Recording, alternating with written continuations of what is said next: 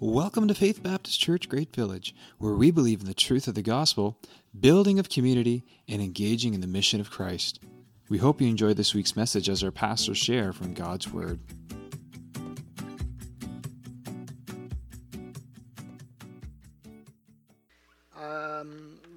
A year ago, we began using the Gospel Project curriculum for our kids' church, and then in January we started using the curriculum for our preaching schedule in Big Church, and as well as in our community groups, as I mentioned earlier. I lamented out loud a number of times last year that there was no personal devotional track that went with the curriculum. And lo and behold, this year as we start the new 3-year cycle, they've added that to the curriculum. There's now, when you look at the participants' guide for the group work, at the back there's 5 days of personal devotional reading, scripture reading, contained in that. So what that means then is that we're, for those who feel so inclined, and I hope that many of us will, we can not only be focusing on the same thing in our preaching time and in our children's ministry and in our groups, but also personally reading the Word together throughout the week. So I'm pretty excited about that, because it made sense to me, and I'd wondered why they hadn't done that, but they've changed that up, and so that's good. And so, as I mentioned, we're starting a new 3-year cycle. The Gospel Project curriculum takes kids and adults and youth through the Bible over a period of 3 years, and then after 3 years, through again. Now, you can't go through the Bible and cover everything in 3 years. You can read through the Bible in less than 3 years, but to actually study, you can't study the entire Bible in any kind of detail in 3 years.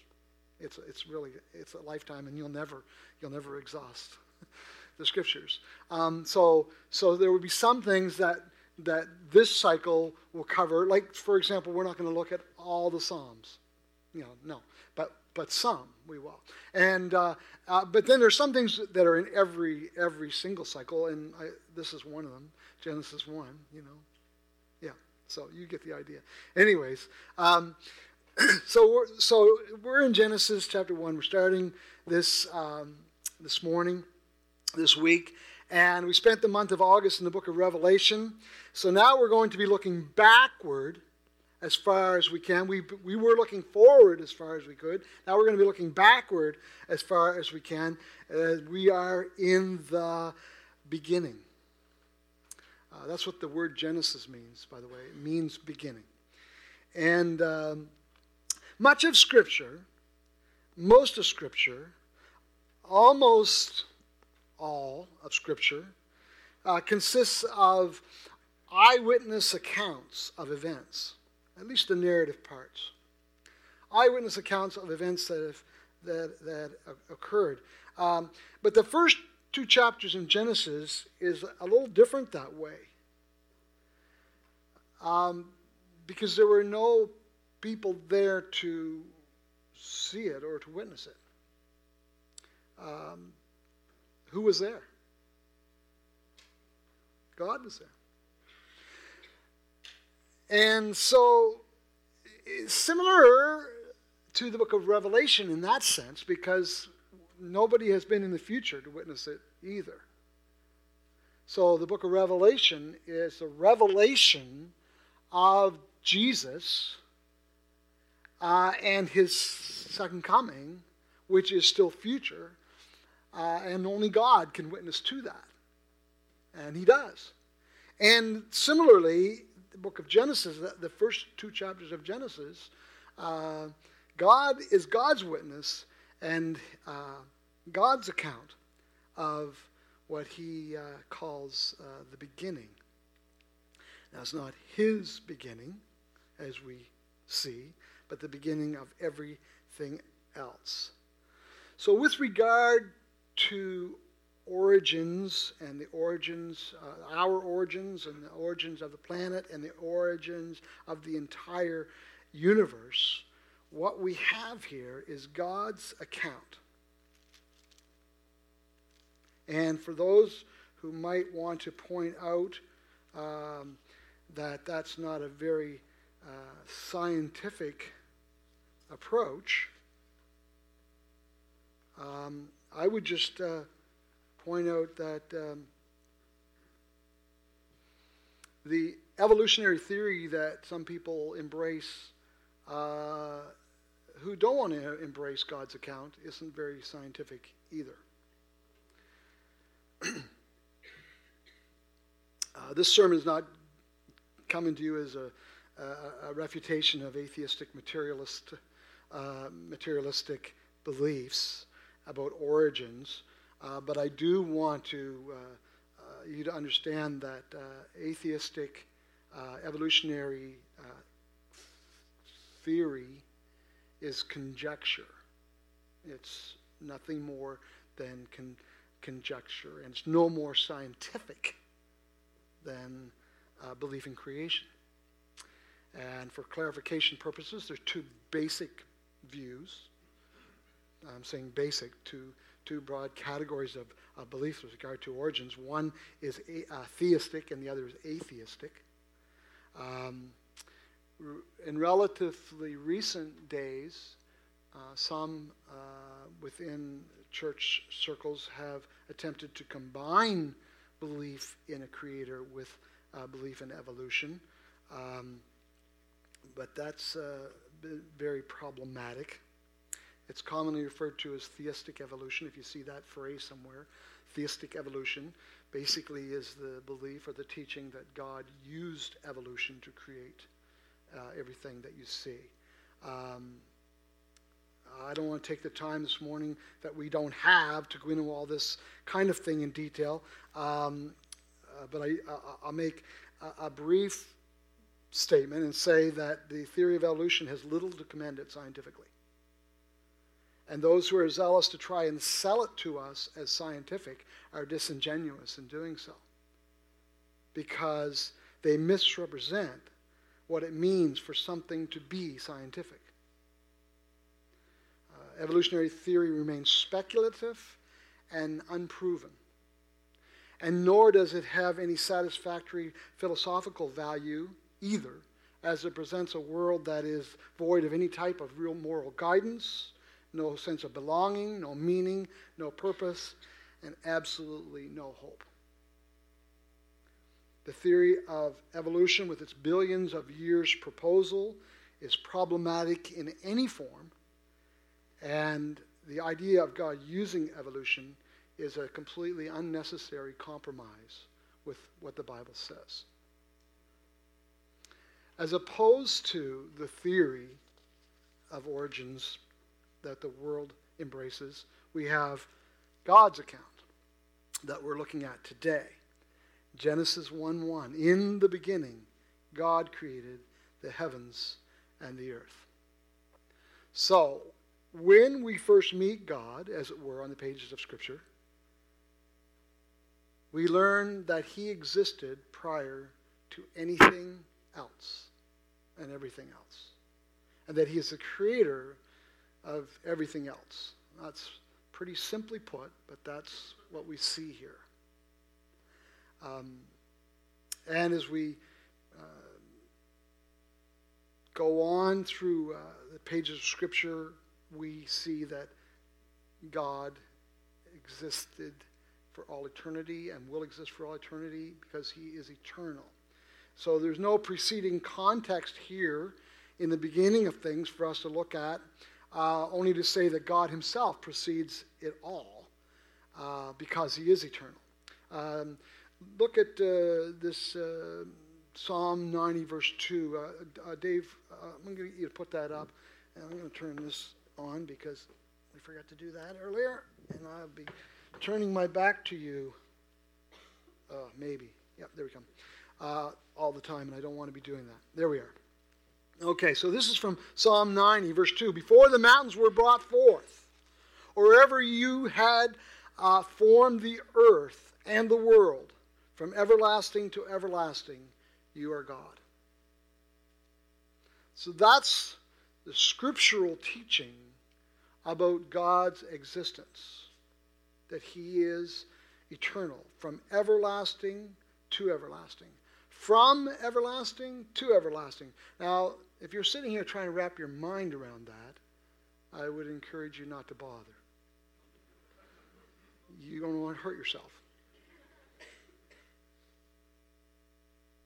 Andy talked a little bit a couple weeks ago about the fact that God is eternal, and some of what that means for us. But so there's no preceding context here for all of the things in the beginning, except to say that God precedes it all. But the literary context is insightful. We understand that the human author here is Moses, or author or editor, however you want to look at that, is Moses, and we attribute the first 5 books of the Bible to Moses: Genesis, Exodus, Leviticus, Numbers, and Deuteronomy. And sometimes we call it the Pentateuch, sometimes we call it the Decalogue. In Scripture, those books are referred to as the books of the law, or sometimes, and particularly in the New Testament, it'll just say the law, the law, the law. And when you read in the New Testament, it talks about the law, the law, the law. It's not talking about the law of the land unless it specifically says that. If it just says the law, it's talking about God's law. And it's talking specifically about the first 5 books of the Bible. And that's why sometimes he'll say the law and the prophets, the law and the prophets. Well, the law and the prophets is the first 5 books of the Bible, and then all the other books in the Old Testament. So that's kind of a little bit of the literary context. The historical context of the giving of the book of Genesis is this. So Moses is leading Israel as deliverer from Egypt, and God is, through the mediating ministry of Moses, forming a nation, a people, a nation of Israel, a people who belong to God, and whom God has formed as a nation through the covenant that he has made with them, calling them out of the nations and entering a relationship with them that they would live out of in the midst of all of the other nations of the earth with all of their various gods. So the prevailing view of the day when these words were written, these words being Genesis chapter 1, Genesis, Exodus, Leviticus, Numbers, and Deuteronomy, the prevailing worldview was a polytheistic worldview. It was a theistic worldview, but more properly, a polytheistic, a belief in many gods, different gods. And so the key part of the central thrust of this passage and the passages that follow and right through the whole Bible, even into the New Testament, part of the key thrust is the refuting of the various false gods and the revelation of the one true God, the God of creation. The one God who is eternal, all-knowing, all-powerful, who made absolutely everything else that exists. Now, what about the other gods? The Bible talks about other gods. Well, Paul is very helpful in the New Testament. Listen to what Paul says. He says, "Therefore, as to the eating of food offered to idols, we know that an idol has no real existence, and that there is no God but one. For although there may be so-called gods in heaven and on earth, as indeed there are many gods and many lords, yet for us there is one God, the Father, from whom all things and for whom we exist, and one Lord Jesus Christ, through whom all things and through whom are all things and through whom we exist." So the other gods are really not gods. They're false gods. They're wannabe gods. but they're not real. They're imagined. They're believed in, but they don't really actually exist. Because the reality is, there's only one God. And the proof of that, if you will, theologically speaking, is that He's the Creator.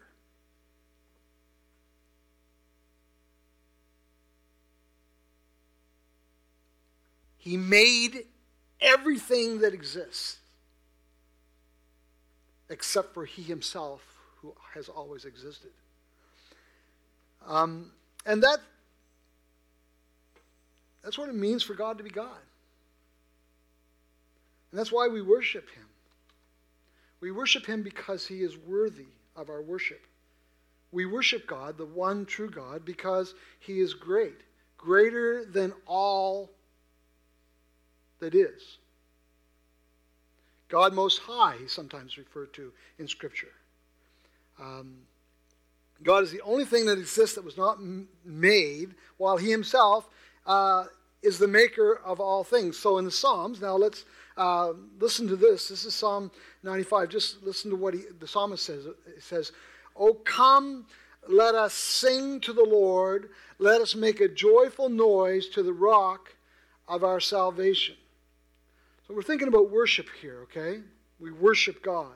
"Oh, come, let us sing to the Lord. Let us make a joyful noise to the rock of our salvation. Let us come into His presence with thanksgiving. Let us make a joyful noise to Him with songs of praise. For the Lord is a great God and a great King above all gods. In His hand are the depths of the earth. The heights of the mountains are His also. The sea is His, for He made it, and His hands formed the dry land. O come, let us worship and bow down. Let us kneel before the Lord our Maker, for He is our God, and we are the people of His pasture, the sheep of His hand." You see there the idea of ownership, and that He is the greatest of gods, even greater than the imaginative gods, even greater than the concepts, the false concepts that we have of God. God is greater than all of that. And the psalmist goes on, the next psalm, which is Psalm 96, he says, "Oh, sing to the Lord a new song. Sing to the Lord all the earth. Sing to the Lord, bless His name. Tell of His salvation from day to day. Declare His glory among the nations, His marvelous works among all the peoples. For great is the Lord, and greatly to be praised. He is to be feared above all gods. For all the gods of the peoples are worthless idols, but the Lord made the heavens." Creator of the universe.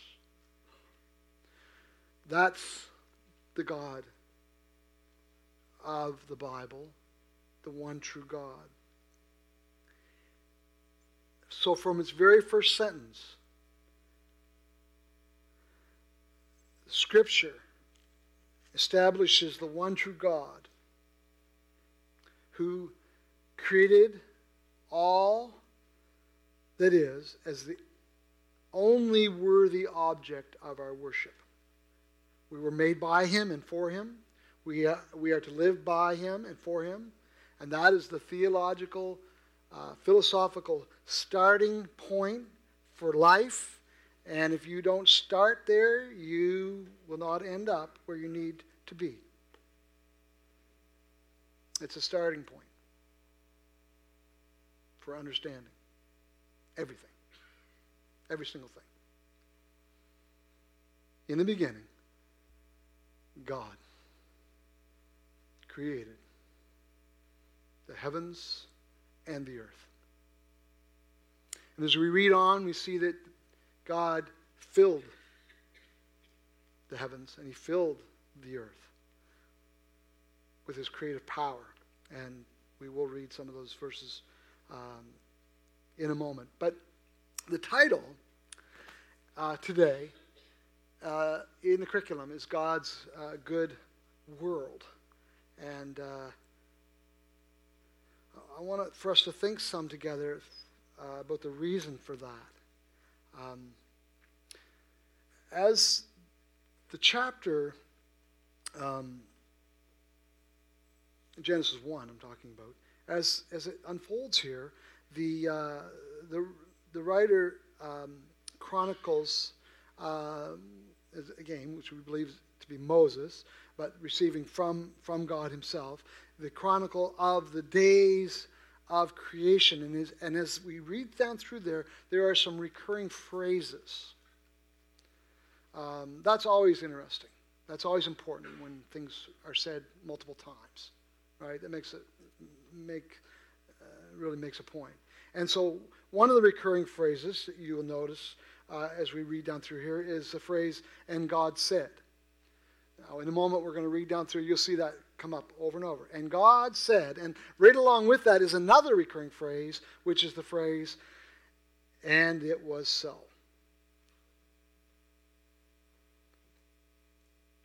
And God said, and it was so. And this establishes God's absolute power and authority over everything as creator. So, before we actually read through some of these verses, take a look at Psalm 33, verses 6, 8, and 9. We'll put them up there. "By the word of the Lord the heavens were made, and by the breath of his mouth all their host." That's verse 6. Then verse 8 says, "Let all the earth fear the Lord. Let all the inhabitants of the world stand in awe of him. For he spoke, and it came to be.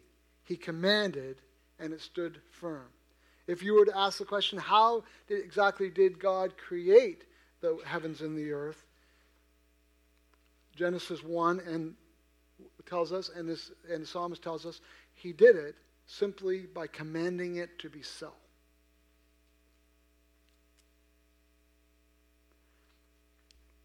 That's power and authority that is beyond.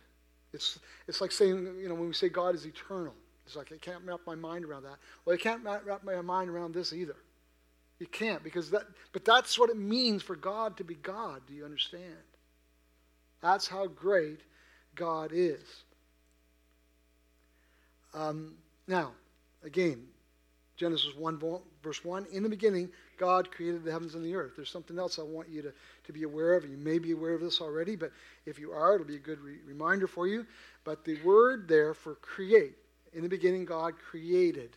That word for created is bara in Hebrew. And it's a significant, something special about that word, bara. And here's what's special about it. It means to create or to make, but it's never used. It's used in the Old Testament in numerous places, but never with people or with man as the subject. Only God.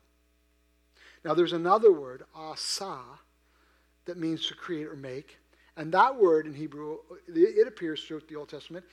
And it appears, it's used a number of times in Genesis 1 and 2. But that word, asa, is used with both, sometimes with God as a subject and sometimes with people as a subject. And so what does that mean? Well, it means this, that we can make things, asa. God can make things, asa. But only God can make things bara. So what does that mean? Well, theologians talk about what they call creation ex nihilo, which is Latin for out of nothing. Now, this is really important and really kind of cool. You and I are made in the image of God. We're going to be looking at that next week, I think. And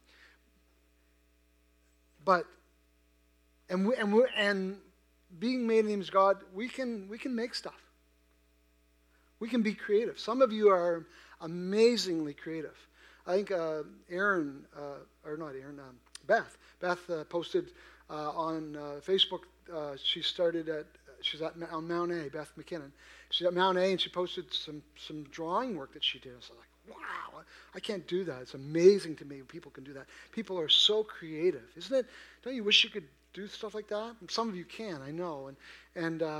But some of you write songs, and some of you can build stuff, and it's an amazing thing. It is an awesome thing, and God can do that too.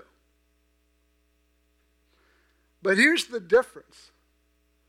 When we create, we take the stuff that God made and we rearrange it. And God does that. Even throughout Genesis 1 and 2, it's like he made man from the dust of the earth. He made the earth, bara, and then he made, man from the dust of the earth. And you and I can make stuff. But only God, think about it, only God can make anything and everything from absolutely nothing.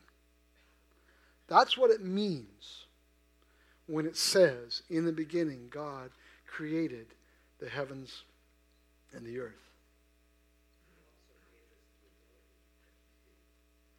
And our ability to make things comes from him. That's right. Yeah. Andy, a couple weeks ago, shared this verse, but Revelation 4:11 is not just an Old Testament. This isn't just an Old Testament thing here. Revelation 4:11, worthy are you, O Lord our God, to receive glory and honor and power, for you created all things, and by your will they existed and were created. Ex nihilo, out of nothing. So everything God made had a starting point, but God is already there in the beginning. He's before everything and everyone, everything and everyone, and he is above everything and everyone. He's the source of life. Everything that exists and everyone that exists depends upon God for its or our existence. And that's what it means, after all, for God to be God, for real. And so in the scriptures, God calls us right from the very beginning to put our faith in him and to worship him alone. God presents himself to us as with complete authority and absolute claim upon every one of us that requires a response.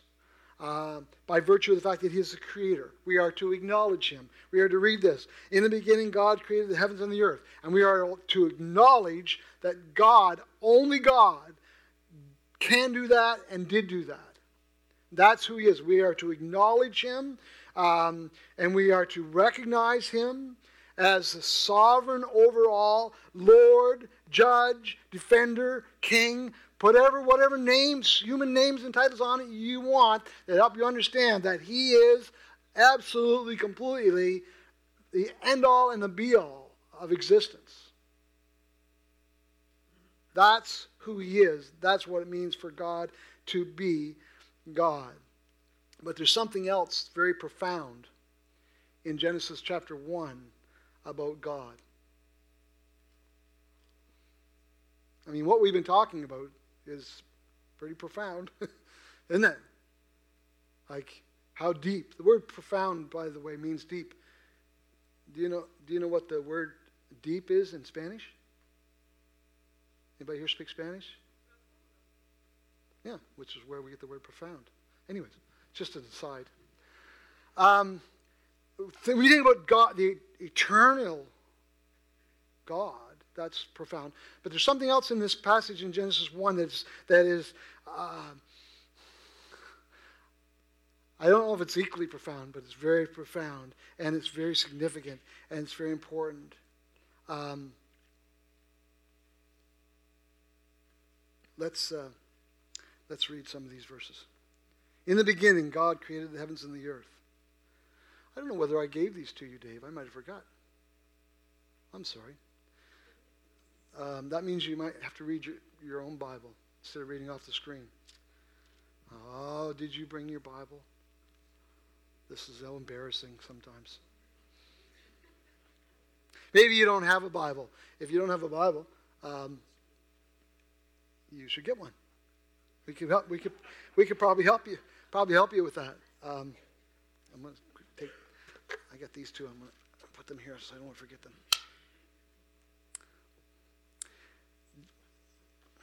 Dave's probably quick enough to put them up there anyway. But I'm just going to read some of the verses there.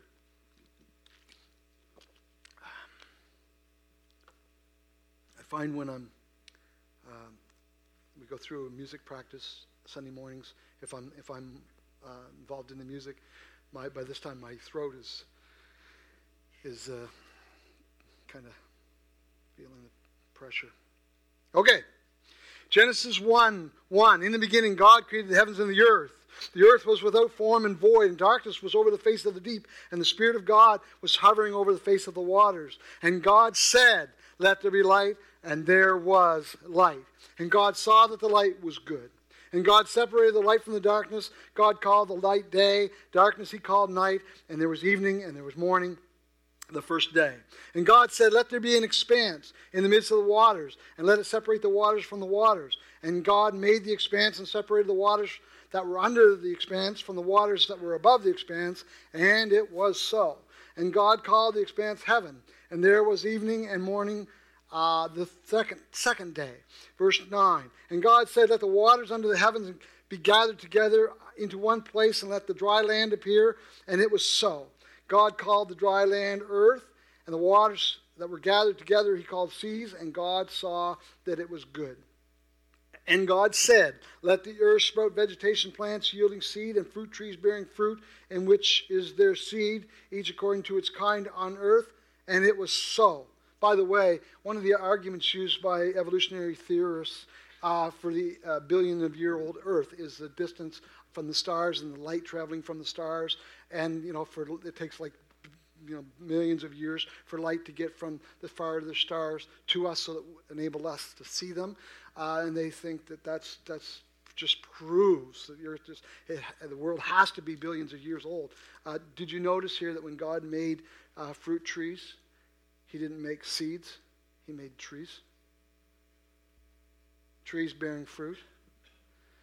In chapter 2, when he makes the first man, the man and the woman, he doesn't make babies. He makes grown-up people. So I think when he made the stars and the light, I think it was just like that. Anyways, the earth brought forth vegetation, plants yielding seed according to their own kinds, trees bearing fruit, which is their seed, each according to its kind.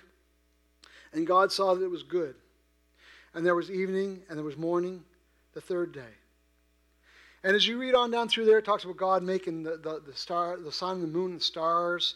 And then later on, he made us, the beasts of the field, and all, and then he made us. He made people. But did you notice some of the recurring phrases? You see the recurring phrase, "And God said," and the recurring phrase, "It was so." There's also recurring phrases, the phrase, "the morning and the evening," days. Days, that's why we call them the days of creation. And there's another recurring phrase in there, and that's the phrase, "after its kind." Very important theological statement that's made over and over again that has amazing implications for the way that God designed life to be lived.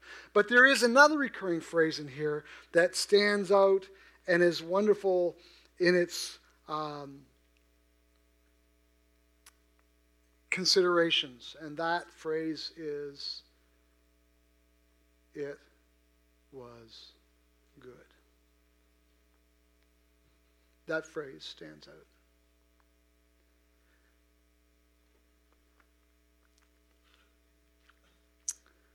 God is great. But God is not only great. God is good. And the reason I can say that, is because the text doesn't say in so many words, God is good. But what it says is everything that God made was good. and the reason that everything that God made was good. There's only one reason. And that's because, say it with me, God is good. Now, just so that you understand that I'm not making up these observations, take a look at Psalm 136. The Hebrews got this. They got this. They connected those dots just like that. Because it's so profoundly important. Think about it. Not only is God great, but God is good. Look at Psalm 136, verse 1. Give thanks to the Lord, for he is good. For his steadfast love endures forever. Now jump down to verse 5, 6, 7, 8, 9. To him who by understanding made the heavens, for his steadfast love endures forever. To him who spread out the earth above the waters, for his steadfast love endures forever. To him who made the great lights, for his steadfast love endures forever. The sun to rule over the day, for his steadfast love endures forever. The moon and stars to rule over the night, for his steadfast love endures forever. God is great, and hallelujah, God is good. Everything he does is good. Everything he makes is good. Every activity of God is good.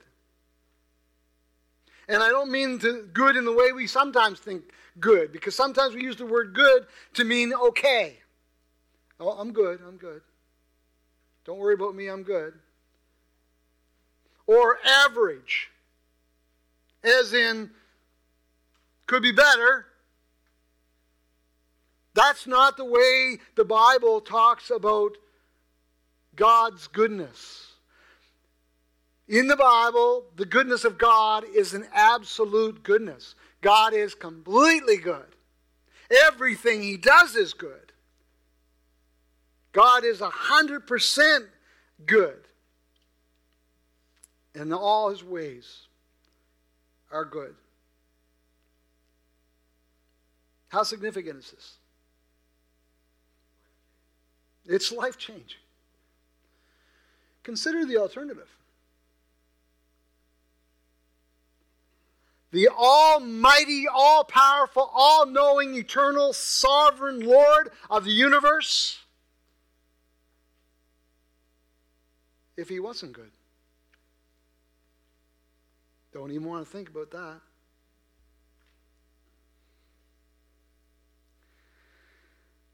But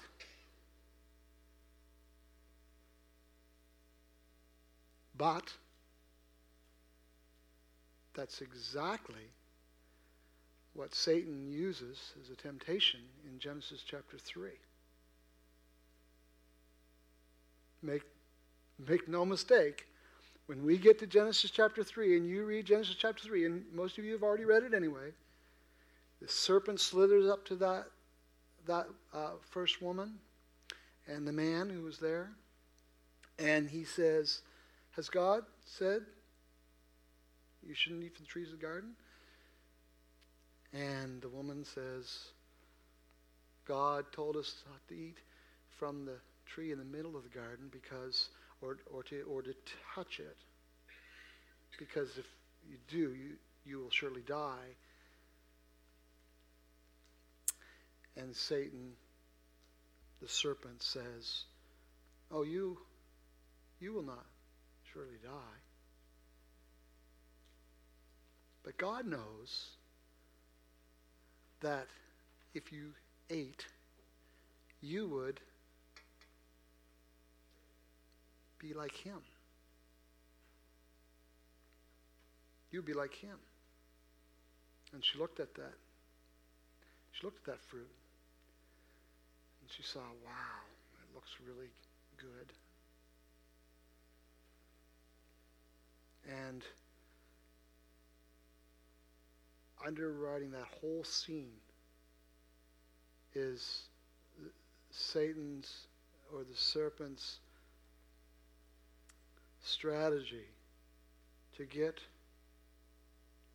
them to question the goodness of God.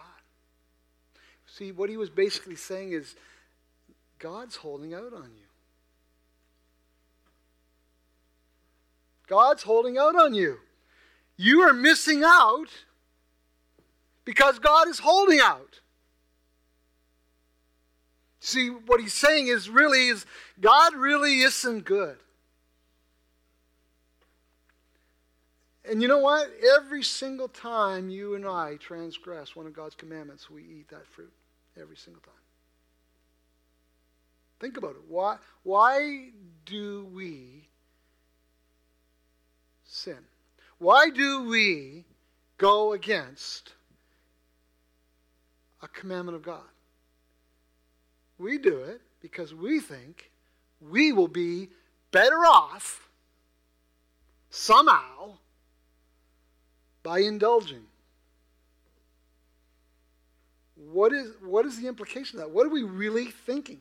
Deep down inside, what are we really thinking? I tell you, this is so significant. Oswald Chambers, that well-known devotional writer, he says, the root of all sin is the suspicion that God is not good. Now, it's not just unbelievers who struggle to believe in God that He's good. It's I do obviously a lot of work trying to help people through issues and problems in their lives, and I see this all the time. And sometimes it's very profound, and sometimes we don't even realize it. People don't even realize that this is what they're struggling with, because it's so deeply ingrained in us, and we live so much of our lives in denial. But it's not just other believers or some believers that struggle to believe in God, that He is good. I struggle with that daily, continuously, and so do you.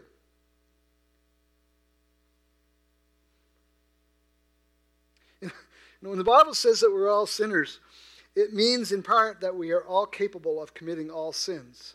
It's not like you get converted and suddenly you have two lists of sins. The sins that you're tempted to and succumb to, and the other sins that that you don't. It doesn't work that way. There's not two lists of sins. There's some of us we all have maybe what the Bible calls besetting sins, which are things that we are more tempted by than maybe some others. But the reality is that when the Bible says that we're sinners and we're all sinners, it means that we're all capable of committing all sins. And I'm sure that would include this sin, the sin of attributing evil intentions to God. The Bible says that Christ was tempted at all points. Do you think that you and I would be? Do you think that it's a temptation for you and I to question and to ascribe evil intentions to God? What do you think? The greatest sin is the sin of unbelief, isn't it? And sometimes we think this stuff is just too basic for us. These basic principles, foundational basic principles. Genesis 1 and 2, God is great, God is good. And so that's what we need to teach our children. It's like Jesus loves me, this I know, for the Bible tells me so. Been there, done that. get into something really meaty, something we can really sink our teeth in, because we're beyond that, those basic, simple, foundational things. No, we're not. I can't think of very many things that has more power to change your life than the understanding of the goodness of God.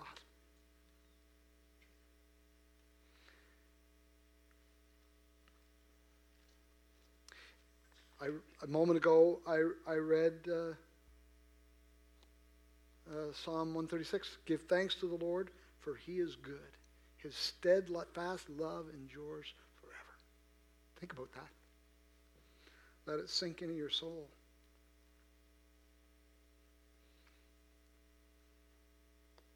Listen, the reason God loves us is because he's good.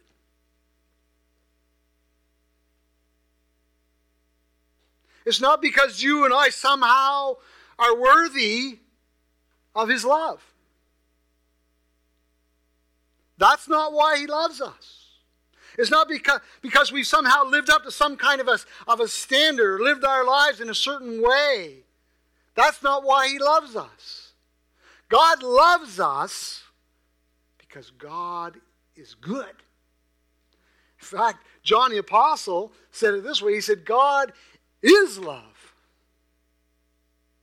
If you want to understand God, if you want to appreciate who he is and what he's like,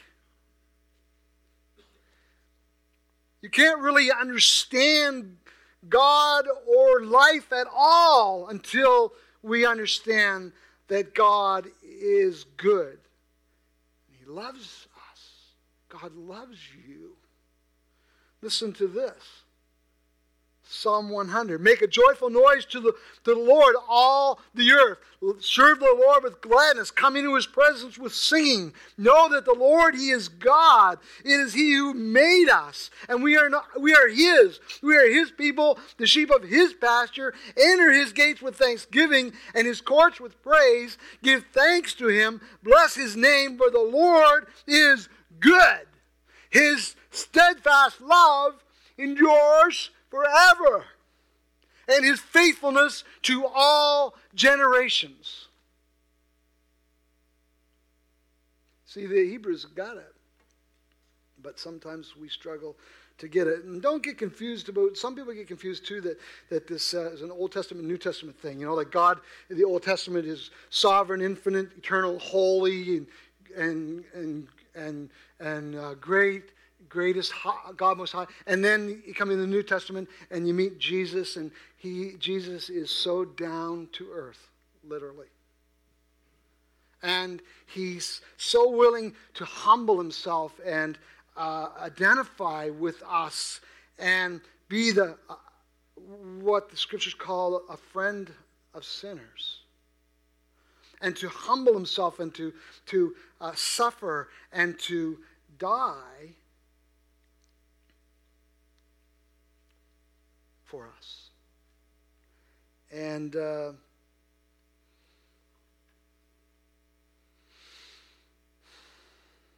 we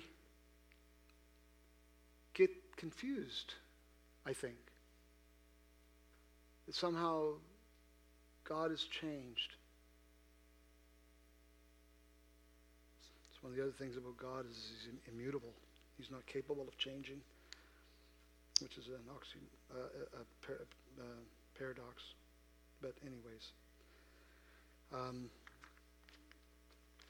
sometimes when we study Scripture, we come in the New Testament and we talk about Jesus, and our hearts fill up with this gratitude as we consider this just jaw-dropping willingness he demonstrates to sacrifice, to humble himself, to sacrifice. And sometimes I think that we start to think that Jesus is like our buddy. He's just so good to us. How many of you have read what they call the Great Commission in Matthew passage? You probably say with me, go and make disciples of all nations. Right? It's right after Jesus resurrects from the grave, raises from the grave, and he meets with his disciples there on the mount, and then it's just before he ascended.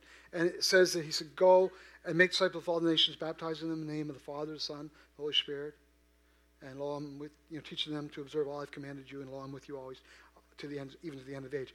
Do you know what it says right before that? I know I'm going a little bit over, but I'm almost done. Right before that, it says, "And when the disciples saw him," this is verse 19, I believe, or 18 of Matthew 28, sorry. "And when they saw him, they worshiped him." And then it adds, "but some doubted." I want to get Dave to put one more scripture up, because this was also, if you look at the curriculum today, you'll see that the passages that they set out there are actually two. Genesis 1 is one of the passages, but this is the other passage. "For by him all things were created in heaven and on earth, visible and invisible, whether thrones or dominions or rulers or authorities. All things were created through him and for him." Verse 17 says, "And he is before all things, and in him all things hold together." And you probably know this, but just as a reminder, that's talking about Jesus. So I'm going to ask you to stand. And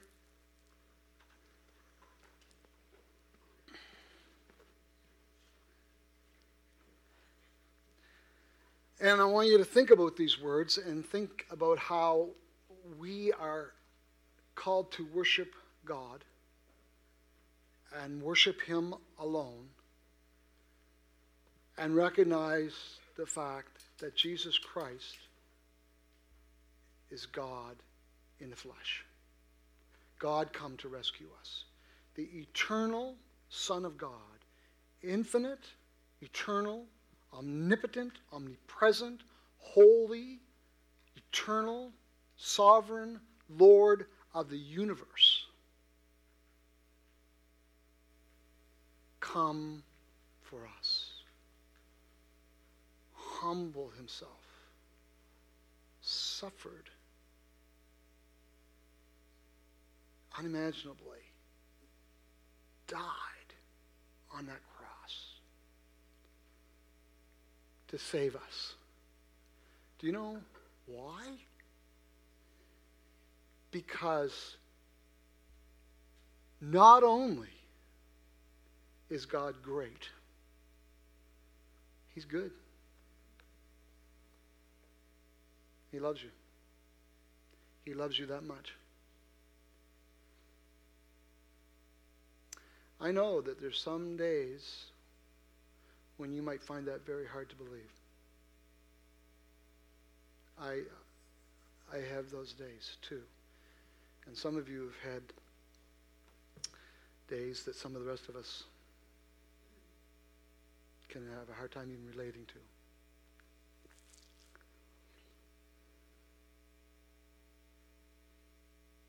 But this is what we understand about God. This is what we need to understand about him. So I'm going to just close in prayer. If you're here today and some of these things are relatively new to you, I do have something I can give you that I think you'll appreciate.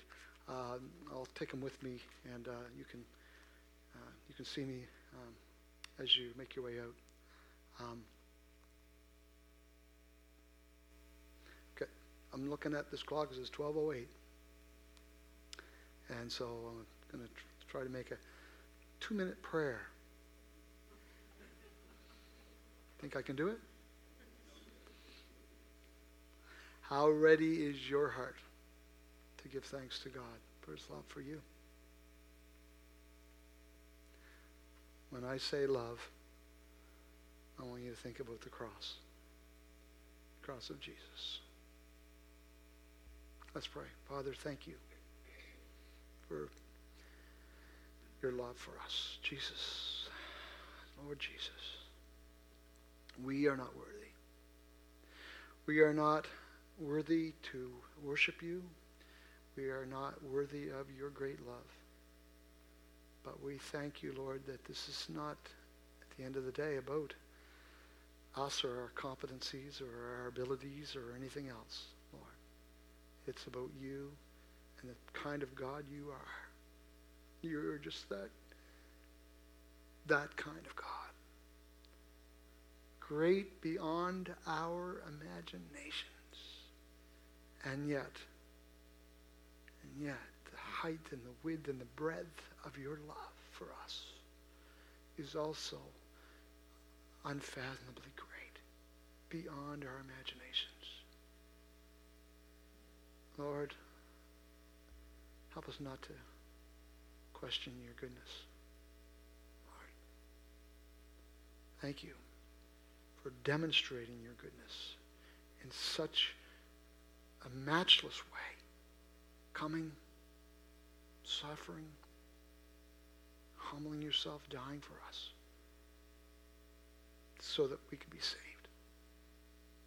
Lord, I just ask for those who may be here today that have never put their trust in you for the salvation of their souls, for the forgiveness of sin, and for eternal life.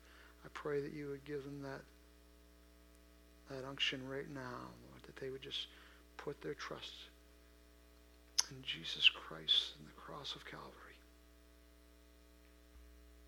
Give them eternal life, Lord, by faith, even now. Thank you for your people. Thank you for this time. In Jesus' name, amen.